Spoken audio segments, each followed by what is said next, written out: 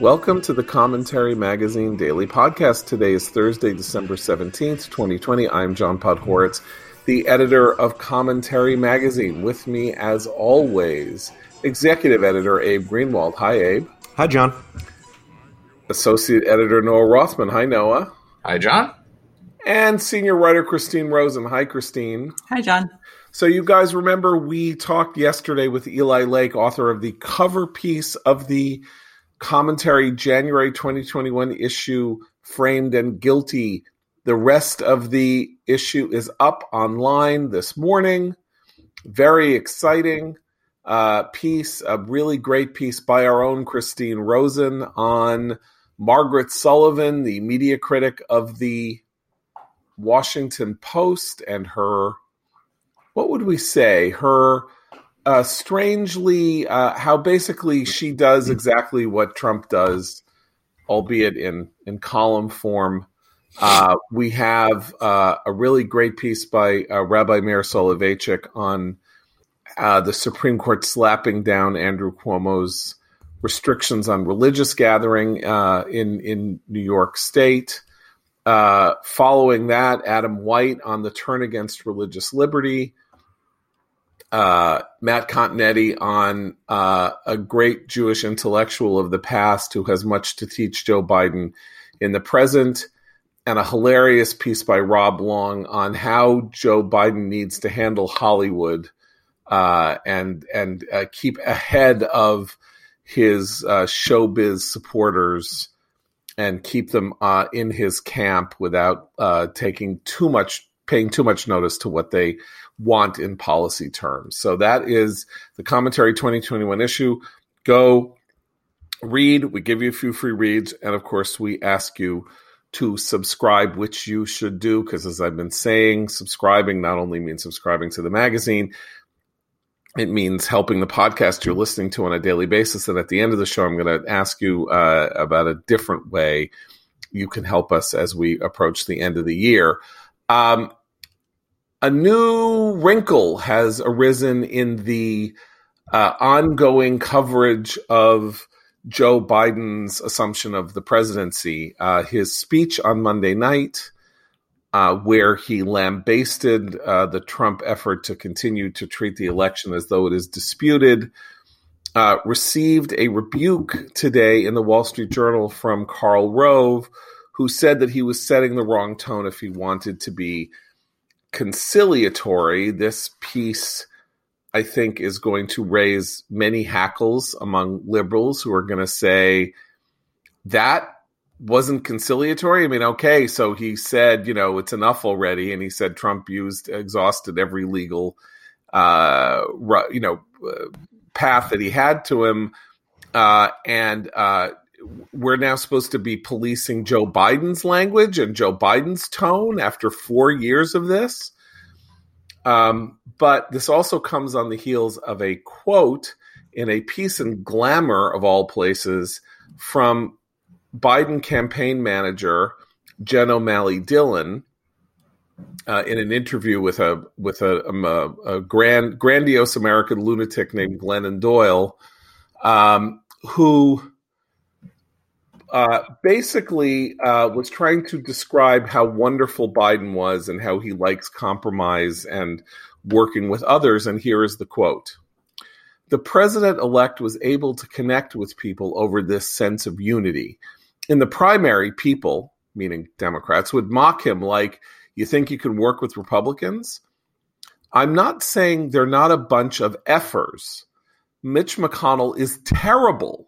But this sense that you couldn't wish for that you couldn't wish for this bipartisan ideal, he, meaning Biden, rejected that. From start to finish, he set out with this idea that unity was possible, that together we are stronger, that we as a country need healing, and our politics needs that too. So, Jen O'Malley Dillon is going to be Deputy Chief of Staff. She has now called the Senate Majority Leader, probably future Senate Majority Leader, who knows, but right now it's feeling that way, Mitch McConnell, an F blank blank blank KER, and that he's terrible.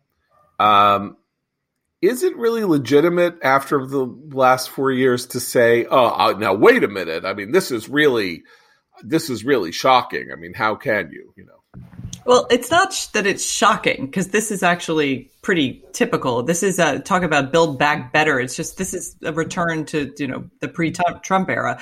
What's annoying is that as a strategy, this was something that the Biden campaign was flogging constantly throughout. Like, I am not Trump. I am not Trump. I'm going to heal us. Let the healing begin. Well, if the healing begins with your deputy chief of staff calling the leader of the opposite party an expletive, that's not healing. It's funny. We talk a lot about how Trump, reads the quiet stuff, says the quiet stuff out loud. That's what she's doing here. Like, maybe Biden personally thinks that, but the people who are running his administration have no compunction about saying very clearly to, extremely sympathetic media that they have contempt for the other side. And they're pretty proud of that, actually. And yes, we shouldn't all be pearl clutching about the fact that, Democrats are doing a version of what Trump has been doing for 4 years. But those of us who didn't like it when Trump did it can absolutely call them out. I don't think it's an overreaction. I do think Trump's avid defenders are hypocritical in trying to call this out, but that's not all of us.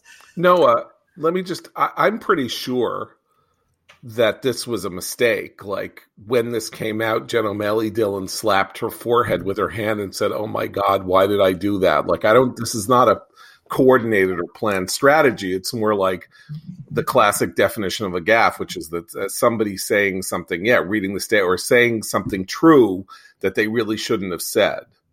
In other words, true to them, not true as a fact. But yeah, no, I don't think it was strategic. A couple of thoughts on this. One, yeah, Christina's right.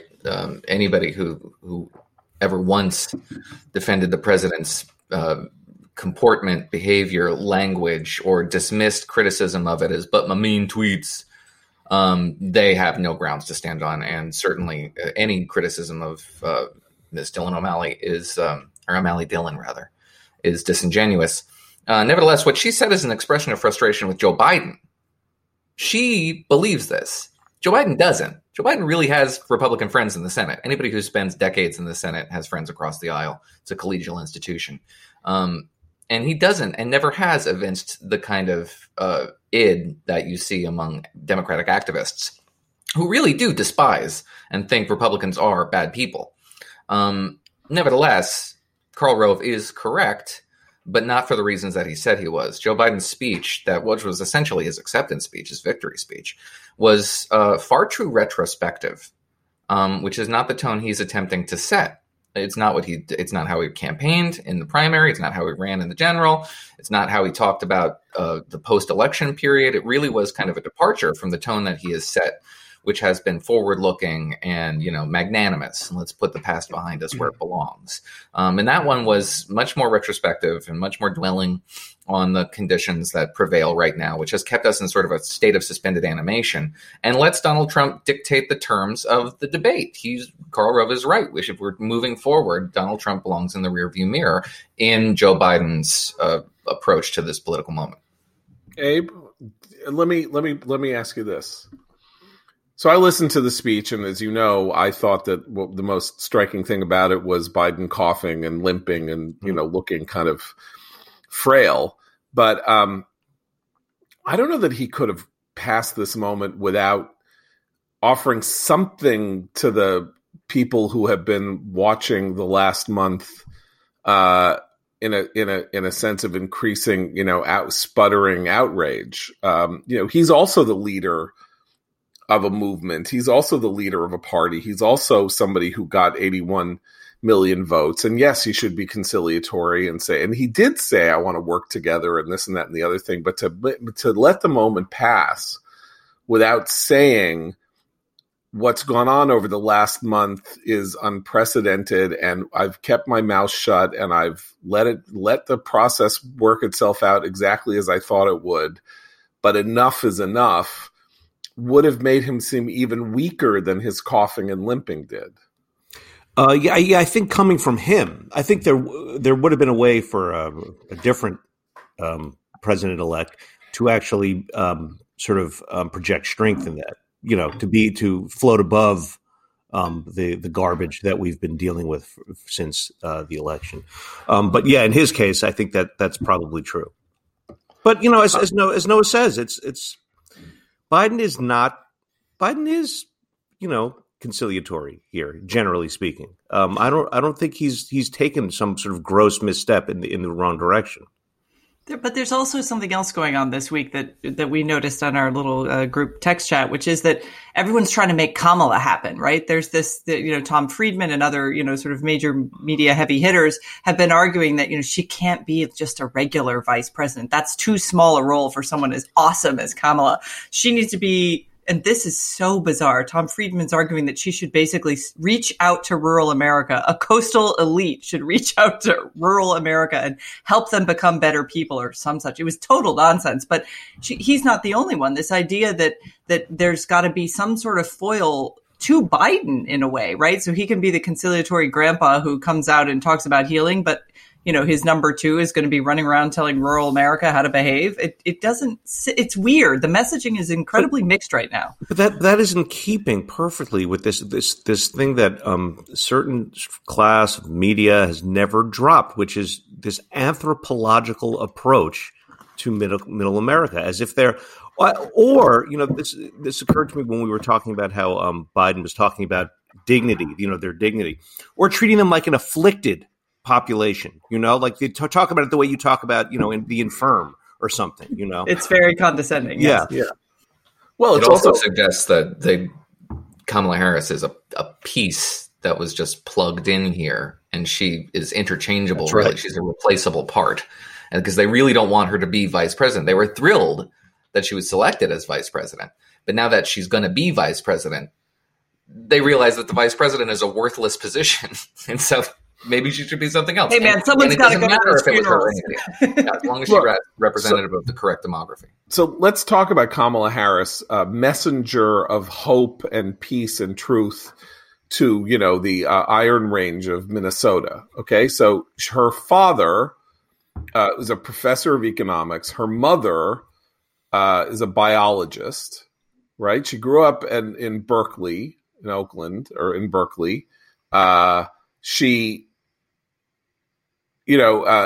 herself, like her connection to anybody, she's not only a coastal elite, she is part of the ultra educated cultural elite class. She is the sort of person who grew up and didn't meet a Republican until she was 83 years old. I mean, this idea that she is the right person from Northern California to understand what, somebody in Duluth, the concerns of somebody in Hibbing, Minnesota has something that only a man who understands the world from the back of a limousine himself can imagine.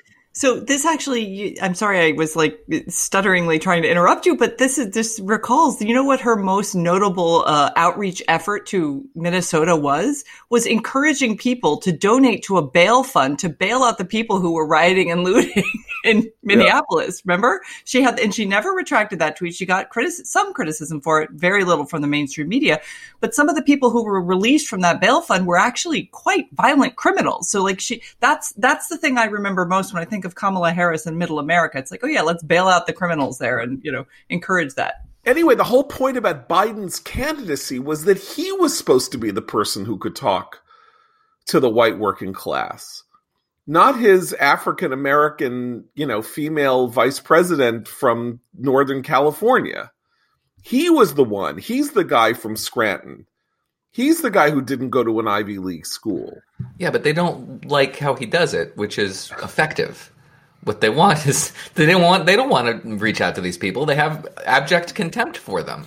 Right. Well, they don't know, but they don't know. They don't know. It's sort of like, she's great. Let her go talk to these people.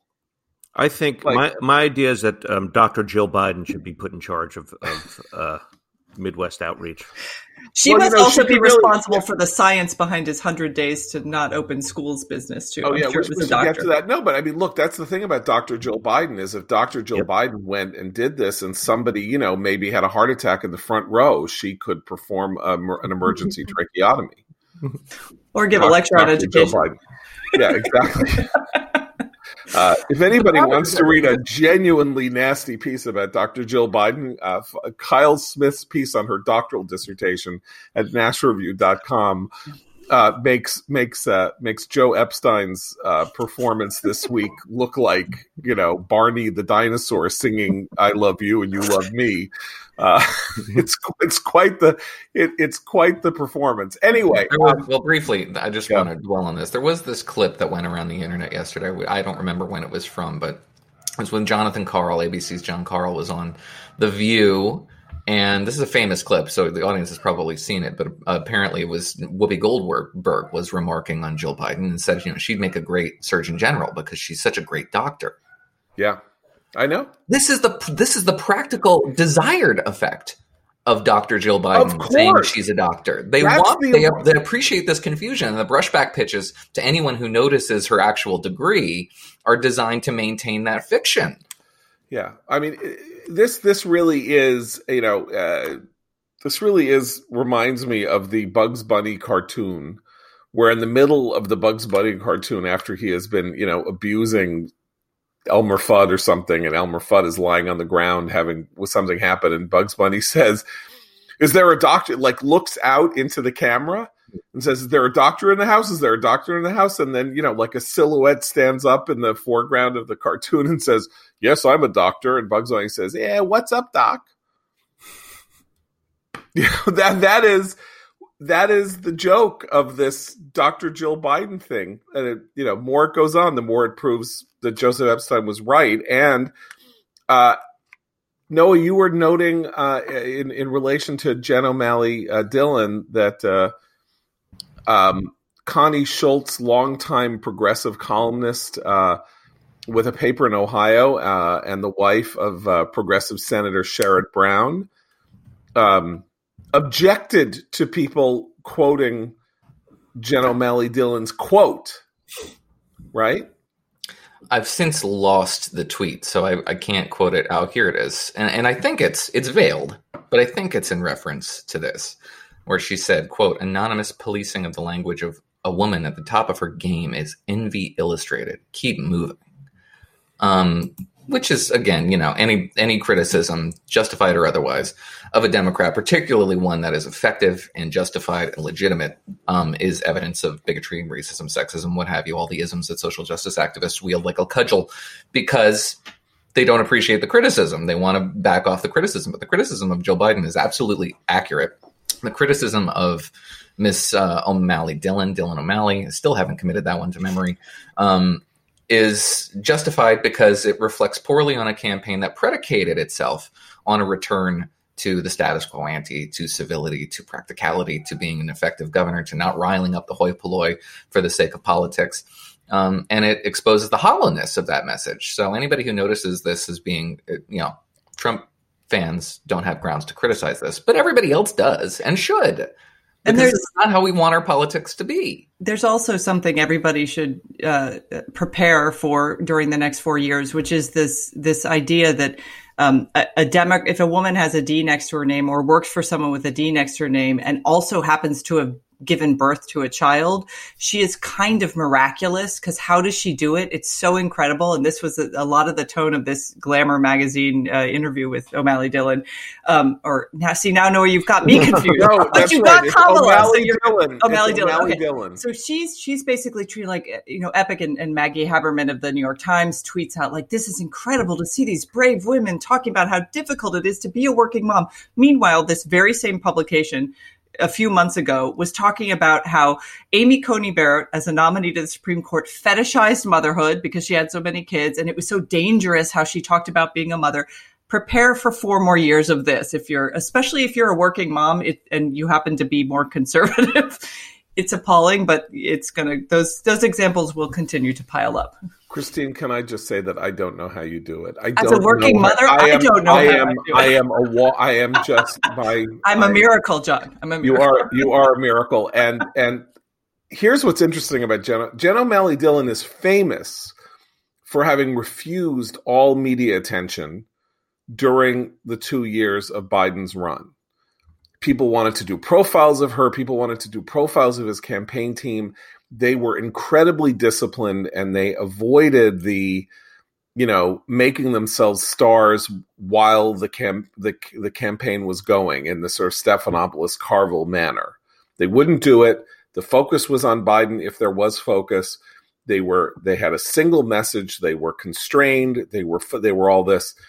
They let up their guard for 1 minute after he wins the election, and bam, she is out of practice.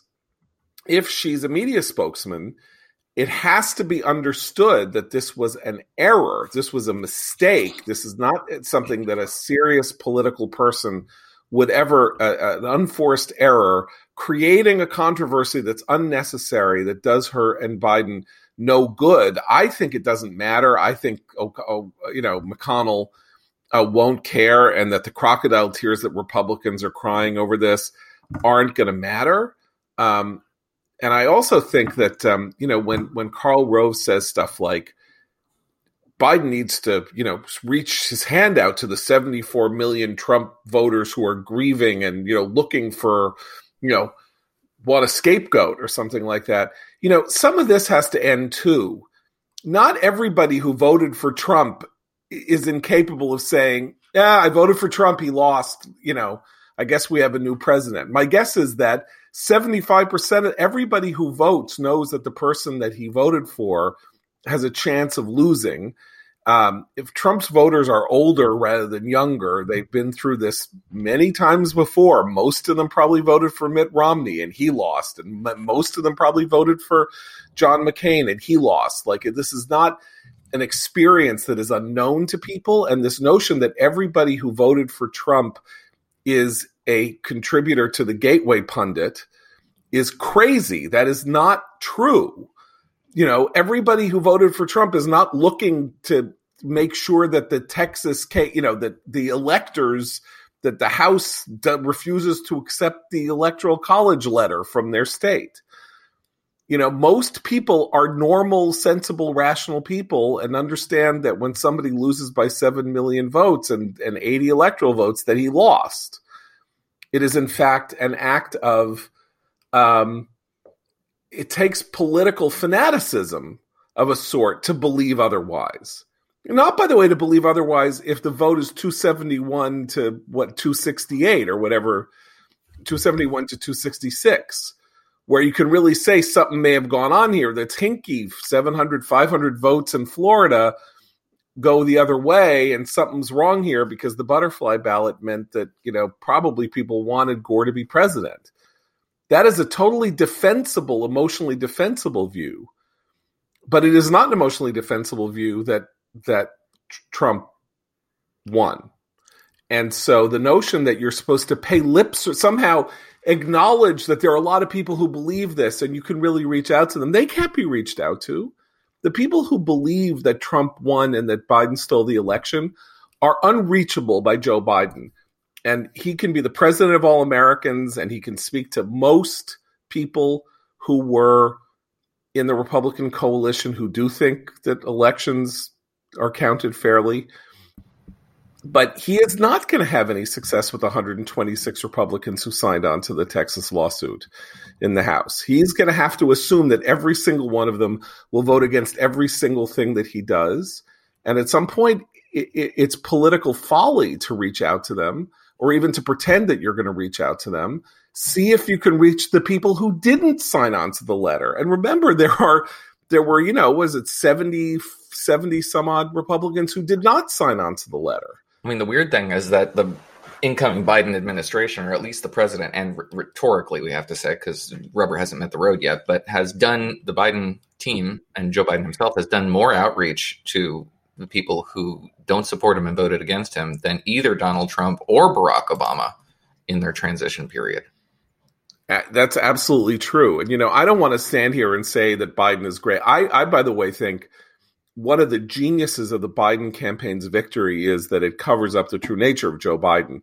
This is something that my friend Mark Halperin gets at in his newsletter today, which is that one of the things that maybe what Karl Rove does spot and that he spots, Mark spots, is Biden is a hothead. Biden is not a calm, nice, sweet guy. Biden is the logorrheic lunatic of that everybody in Washington ran away from if he was walking down the hallway, because he might stop you and never stop speaking to you, or start yelling at you in a hearing in front of the Judiciary Committee or something like that. Yeah, now he's 78. Now he has practiced his boredom. He has practiced his, he has addressed this specific concern about him. That's why he would say things like, he would finish early in his questions and answers in the debates, because he was trying to address the idea that he didn't know how to shut up.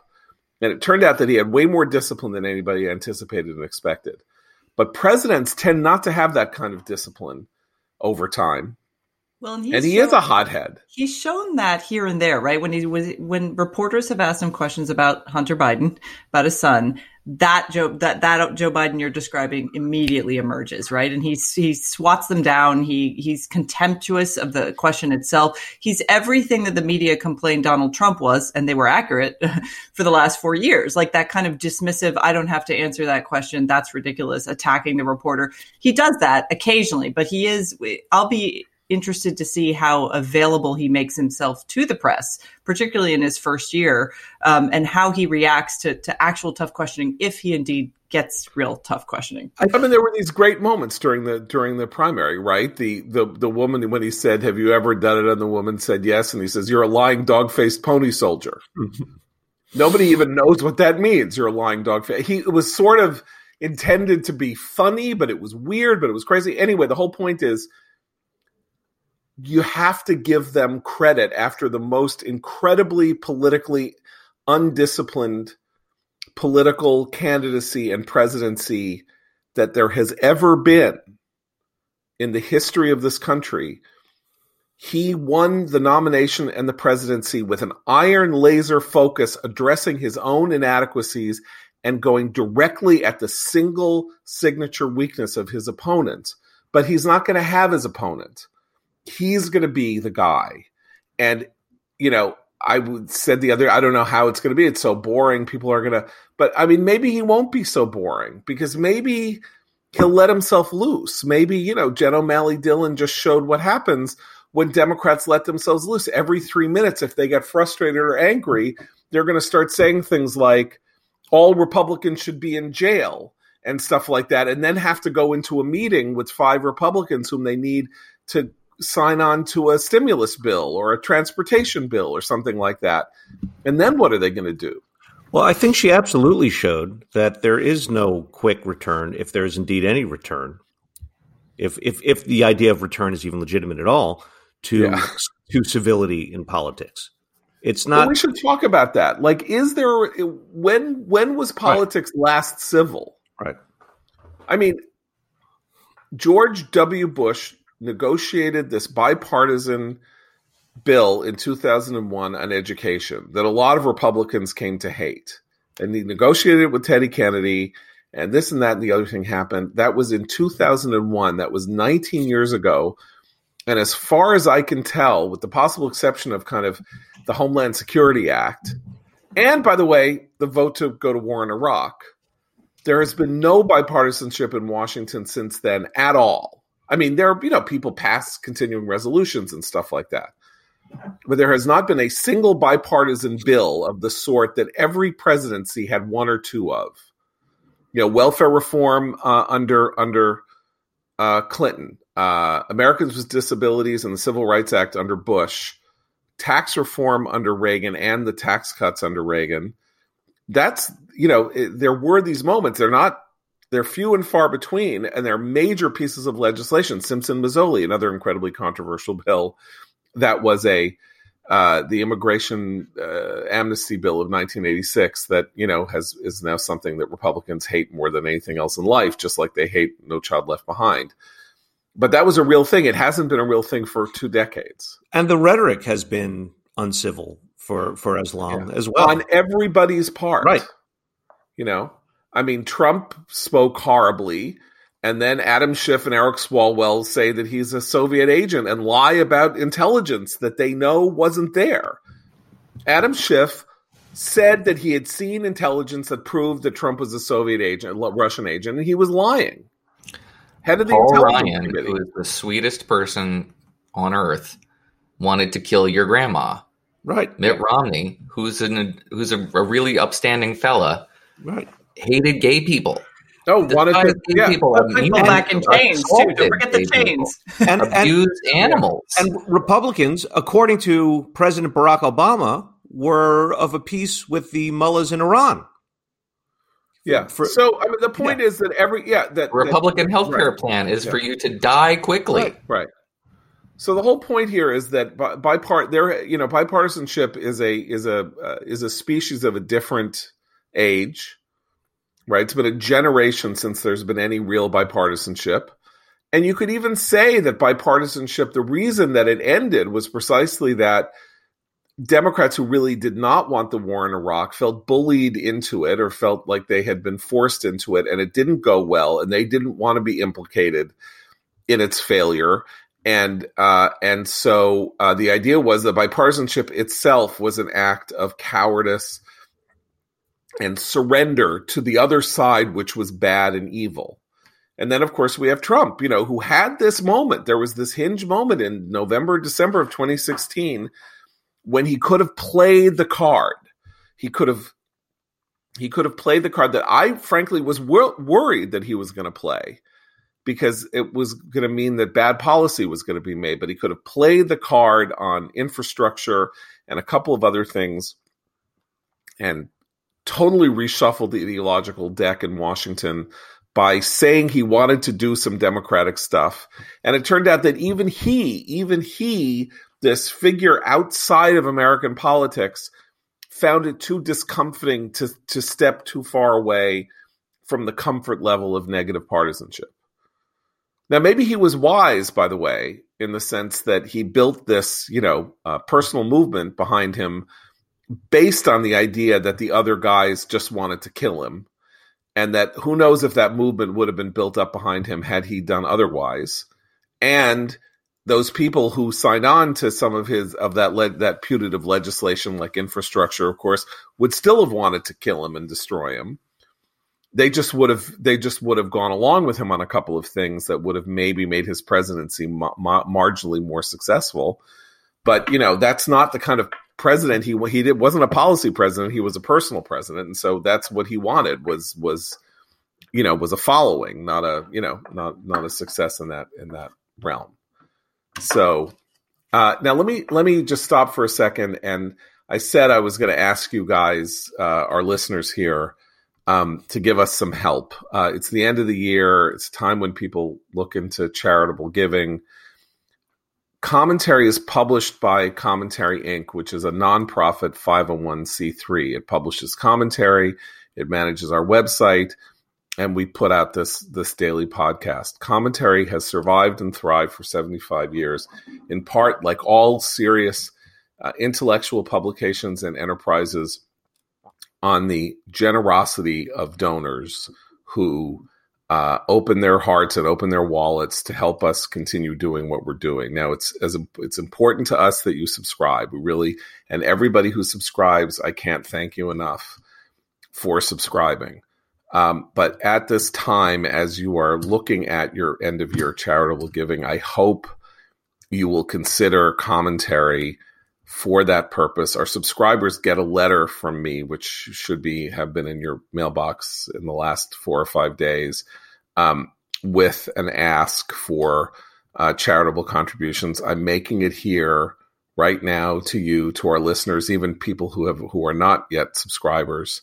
If you go to commentary.com/donate, you can do it right from the comfort of your own computer at home without that letter, with a credit card. I would be immensely grateful, as would Noah, Christine, and Abe, if you would do this for us. I'll be asking you this over the course of the next 2 weeks, but commentarymagazine.com/donate, fully tax deductible. You get a receipt from us so you can write it off. 501c3 nonprofit, commentarymagazine.com/donate. So guys, what do we talk about now? First 100 days. Yes, the science of 100 days, as Noah put it. Yes, the most scientific administration of technocratic scientists that has ever scienced. Science.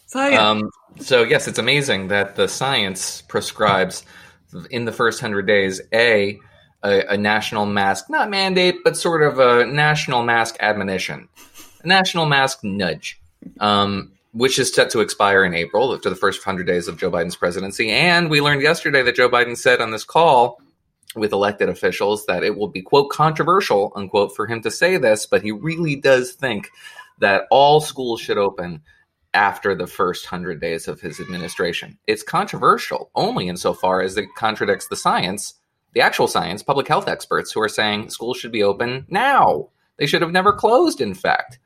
And 100 days will put students at around May. I think that's about around May, so that they would only have a few weeks of school left anyway in a typical school year. And for those of us whose kids have been out since March or April of last year. It's April, Christine. It's not May. It's April. Okay, it's April. How dare you? So basically, it's April saying an entire year without. April 30th, Christine. Okay, sorry, April 30th. April 30th. So, in many parts of the country, by the way, in many parts of the country, school ends on like May 10th or something. I mean, it's in June here in DC, but no, this will mean that kids who've been in total virtual learning will have done so for an entire basically year and a half of virtual learning last spring, this fall, and this coming spring.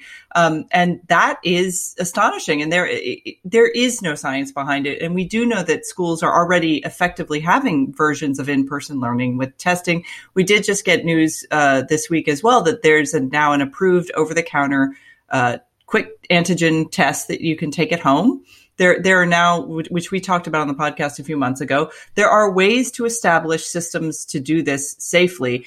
What I'm hearing when I hear Biden talk about this, it's so controversial, I am hearing the voice of the teachers unions right there, who helped get him elected and who he promised to satisfy. This is his turning in that shit. It's like, thanks very much. No one's going to have to work this way. Or that you can stay in your pajamas, zooming in when you feel like it with your students. But it was so like this, the request that he made here, and it was a request, was so gentle and obsequious, and he knew that it was going to frustrate people. He should be demanding this. He's the incoming president of the United States. He should be saying, "This is what you must and shall do."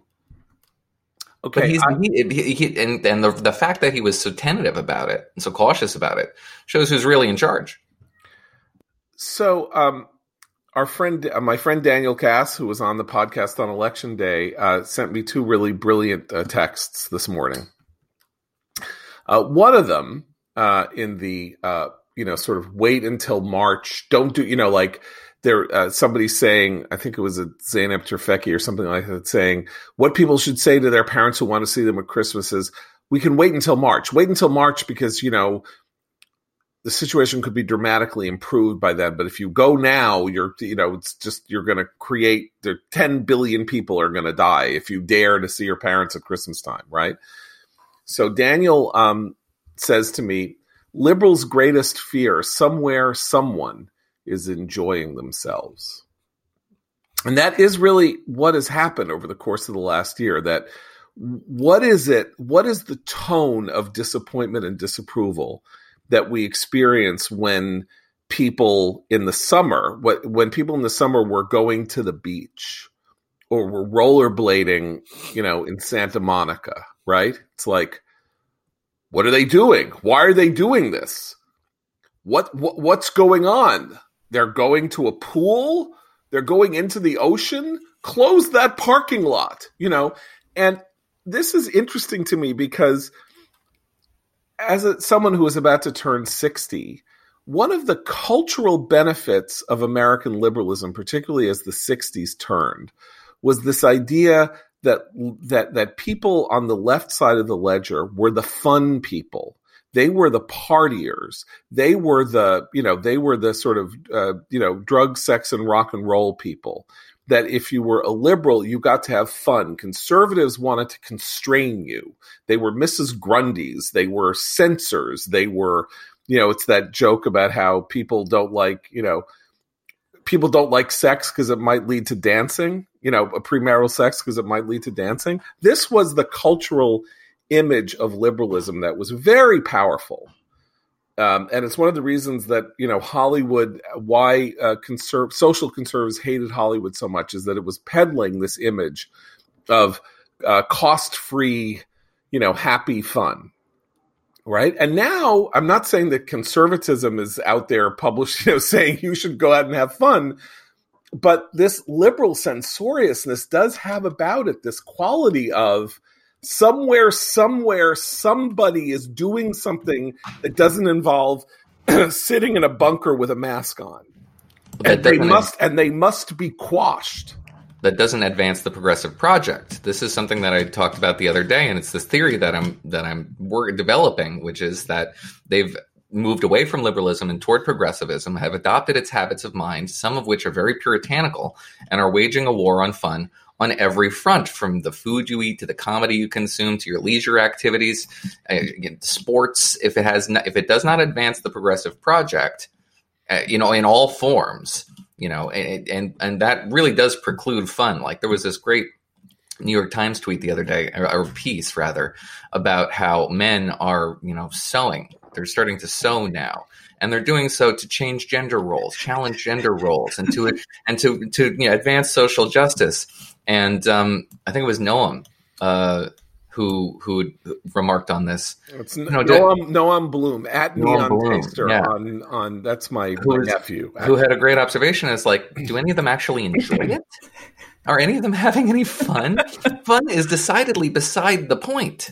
It's not about fun. But see, that's why the pandemic was such an opportunity, because they always knew fun was bad. Now they have proof. It's deadly now. It's deadly fun. Yes. In the 1950s. Briefly, I'm sorry. I'm just interrupting. I want to get back to this. But the reason why it's so decidedly puritanical is because it has such reactionary and kind of anachronistic views about sex and about alcohol consumption and gender segregation. All these things are making a big comeback in the name of progressivism. These are progressive ideals now, that you can't, alcohol is the number one date rape drug, and the genders can't really be mixing because, that leads to licentiousness and libertinism. And sex, maybe it's a little bit fun, but it has to have a sort of utility. It has to create it has to challenge, coupled forms. And it can't be, it has to be more transactional, and you actually have to put pen to paper before you consent to this sort of thing. It's a very much a throwback to a puritanical mood that is not alien to progressivism by any means. It's native to it. So we should have probably seen this coming. I was just going to say that in the late 40s, when the House Un-American Activities Committee started going after, communists in Hollywood and in show business and all of that, one of the things that people who were hauled up before the committee or were interviewed by the committee would say is, I was in it to meet pretty girls. I went to party meetings because there were pretty girls at the party meetings in Brooklyn. That I wasn't interested in the politics. I was just trying to basically go get laid because, these were bohemian leftist progressive women who were, believers in the doctrine of free love. And I wanted in on that. Right.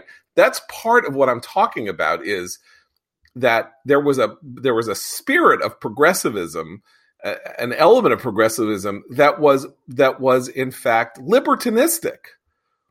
That was bourgeois, sexual morality was a bourgeois construct. What you hated was middle-class bourgeois life, and you were therefore going to you were not going to live according to its dictates.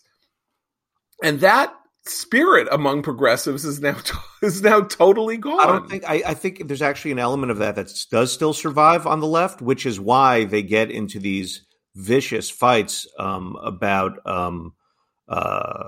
sexual harassment and incidents like that. They are at odds with themselves over this, right? Well, because of course the doctrine of sexual restraint, or sort of Puritanism, without religion, because the whole point about Puritanism is you're doing it to save your soul from eternal damnation. You're not just doing it because you're trying to protect the personhood of the person that you might be personally interacting with, or saving the planet or something like that. This is you and eternity, and if you live an immoral life, you are going to be punished for your immorality forever. Now it's just, it's without any connection to the divine or because the self-discipline that it requires has replaced that concept of the soul, right? So if you're disciplined enough, you won't drink too much, you won't have too much unprotected sex, you won't do all the things that are on the naughty list now. But you don't, but for different reasons. It's actually hyper individualistic reasoning, right? It's, I'm going to be my best self. You hear people talk about that, right? Like, I have to be my best self. And it has a weird sort of therapeutic, and also very solipsistic, focus versus what I think you're talking about, John, which is this idea that you have an immortal soul and there are consequences when you do the wrong thing. Right. And speaking of that, by the way, I just wanted to read another text from my friend Daniel, who says this, and this is where we can maybe take this conversation. Biden, he says, is going to be very fortunate. He will spend the first 12 months being a righteous scold, and in 2022 and 2023, the whole world will go into an orgy of eating out, concerts, travel, and then obviously he or Democrats run for re-election in 2024 in this era of hyper good feeling. So he gets the benefit of the Puritanism and will get the benefit of the counter Puritanism that will explode after everybody's vaccinated. Yeah, sure. Look, I mean, there's also an element of conservatives have sort of helped this, nurture this condition on the left, in part because, Donald Trump basically represented a surrender in a lot of the contentious social battles that defined most of this century on the right. They lost a lot of them. The social conservatives lost a lot of those wars. They don't take stock of the victories that they have, most of which are around abortion and reduced rates of abortion, and a consciousness about abortion that didn't exist in the 20th century, late 20th century. But they also lost a lot of those battles. And then Donald Trump came along and basically declared surrender in transgender wars and gay marriage and half a dozen other things. And a lot of the people who would have been banging on that drum before him followed him into this new understanding of what conservatism's, the hills on which conservatism would die were. And so they left the field, they ceded the field, and they are more attracted to a white working class vote, which is doesn't have these kind of habits of mind of a traditional social conservative. So the coalition shifted, and progressives took up the lost banner. Whenever a political coalition abandons one issue, the other one's going to pick it up. Right. And by the way, the other thing is that this, there's an interesting aspect of the now famous infamous intellectual dark web, the red-pilled people who don't subscribe to the cultural orthodoxy of the present moment, particularly on college campuses, which is that on the one hand, the Jordan Peterson types, Christine has written about somewhat critically, who basically are the show self-discipline. Be a man, make your bed, be good, but, don't do it out of any sense of connection to, the divine. It's some kind of self-willed, self-actualized effort at good behavior. Work out a lot, be healthy, whatever. And then, of course, there is in the person of, say, somebody like Joe Rogan, there's also sex, drugs, and rock and roll. It's Joe Rogan smoking dope with Elon Musk for 3 hours. It's like, lighten up, have some fun. What is wrong with you people? It's like living, with your, with your great grandmother. And so the right now has these two very interesting poles, or this world of political incorrectness is trying to steer its way through this. in some fashion. Christine, like this is a big subject of yours. Well, it's curious to me because it's often on the right. It's also part of sort of traditional masculinity and whatever crisis traditional masculinity might feel itself to be in at that moment. I do think it's interesting that on the left, the leaders of whatever Puritanism are often female. They're often women, right? The most progressive left-leaning women. And on the right, you see more kind of hard-charging self-improvement. And my problem with the Jordan Peterson approach isn't the message, which is, I think, about discipline and actually trying to ground men in something more traditional now that those traditions are long gone from many of their lives. To remind them of those traditions, I think, is a good impulse. It's that it comes from a combative place of aggrievement. And that the starting point is we're victims here. We're the victims. How do we improve ourselves, even though we're being constantly victimized? And that overarching message, especially for young men, I think isn't helpful. But no, it's fascinating to watch the kind of libertarianish Joe Rogan type of teaching, as it were, about personal behavior versus the Jordan Petersons of the world. I mean, in some sense, they're both also entertainers, so we should consider that as part of their right. But Joe Rogan's latest controversy, which involves our friend Abigail Shrier and her book about transgenderism, has this other quality to it, which is commonsensical analyses of things that are going on now, like. What do you mean a 12-year-old who has no experience of life should go on puberty blockers and have gender reassignment surgery? Are you insane? That is not right. That is, if we even have to take this seriously, the one thing we need to watch out for is that we are not using these methods and methodologies, to allow people to self-mutilate and self-abuse because they are too young and too unaware of life to be making gigantic decisions about their future of this sort. And then Joe Rogan gets a $100 million contract from Spotify, and people at Spotify cry and they say this is terrible and they want him to be suppressed. And, he's not going to be suppressed, but it's that interesting, what happens when people say that liberal or progressive solutions are bad and they don't want to live by them is the shut up, he explained. Either you shut up or we will shut you up. I think the Jordan Peterson strain and the Joe Rogan strain are actually much closer than we've characterized here. I don't think they're really at odds. I think the difference is essentially that Joe Rogan smokes weed and Jordan Peterson does. Yeah, but Jordan Peterson has all kinds of weird, like, nutritional things. Doesn't he only eat raw meat or something? Yeah. I as you guys know, I love him, but he's a total drama queen, and I like Joe Rogan. I listen to him all the time. But I think what's fascinating to me is that the counterculture on the right is about discipline and restraint. And that's a strange, at least this strain of the counterculture. And that's a very interesting thing for a counterculture to be championing. In terms of the left puritanical, the sort of fight on the left between these puritanical ideas and the libertinism, I have to say, I think Alan Bloom touched on this in the 80s, a long time ago, when he said this comes down to a fight. An unease with the sharing the legacies of both the sexual revolution and feminism. That this was always going to be an uneasy fit. And there was a brief revival in 2017, 2018 on the left of Andrea Dworkin's thought.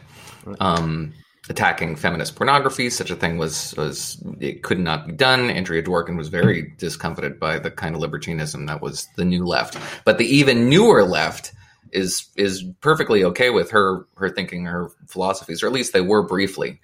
I think that probably was niche, but it's nevertheless indicative. I don't think it's niche at all. I mean, the Michelle Goldberg was, singing her praises. Yeah, but part of what happened after the Me Too stuff started, were things like the Blanky Media Men list, which had entries like "He touched my back." Moira Donegan who's Moira the Donegan, creator head of of that, the- yeah, actually was quoted in that Michelle Goldberg piece saying, Dworkin had a big point here. Do people remember why Garrison Keillor lost his position after 30 years as the head of the most successful public radio show ever?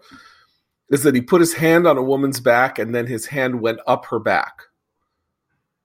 Right? So that is Andrea Dworkin, Susan Brown Millerism. That is the male touch of a female is no different from rape. Qualitatively, not really different from rape. Well, and until the root of their argument always was and continues to be for the radicals among them who are still out there, that you can't actually have consensual sex in a patriarchal society. Anytime a woman consents to sex with a man, if there's still structural patriarchal oppression, she is being raped. I mean, that was the root of it. And that is what drove a lot of kind of logical, more rational women away from that extreme, because that didn't make sense to them, right? Like the idea that they were somehow brainwashed by the patriarchy and they couldn't give their own, Right. And that was the theme of the groundbreaking 1975 book Against Our Will by Susan Brown Miller, which was a central feminist text of the 1970s and was the implicit direction that feminism and liberalism were going until Bill Clinton became president. And when Bill Clinton became president, and the question then was, okay, are we going to apply the logic of our beliefs about this to somebody who seems to be, that Lucienne Goldberg and Newt Gingrich want to get rid of? The answer was no. We are sticking with him and not with this philosophy that we have basically been following in some implicit way, even though we're not really living by it. And then we basically had 20 years of a cessation of much interest in this subject until Trump became president. So with that, we will, with this big think, this giant social big think, we will leave you to think deep thoughts about the relations between men and women until we return to you tomorrow. For Abe, Christina, Noah, I'm John Podhoretz. Keep the candle burning.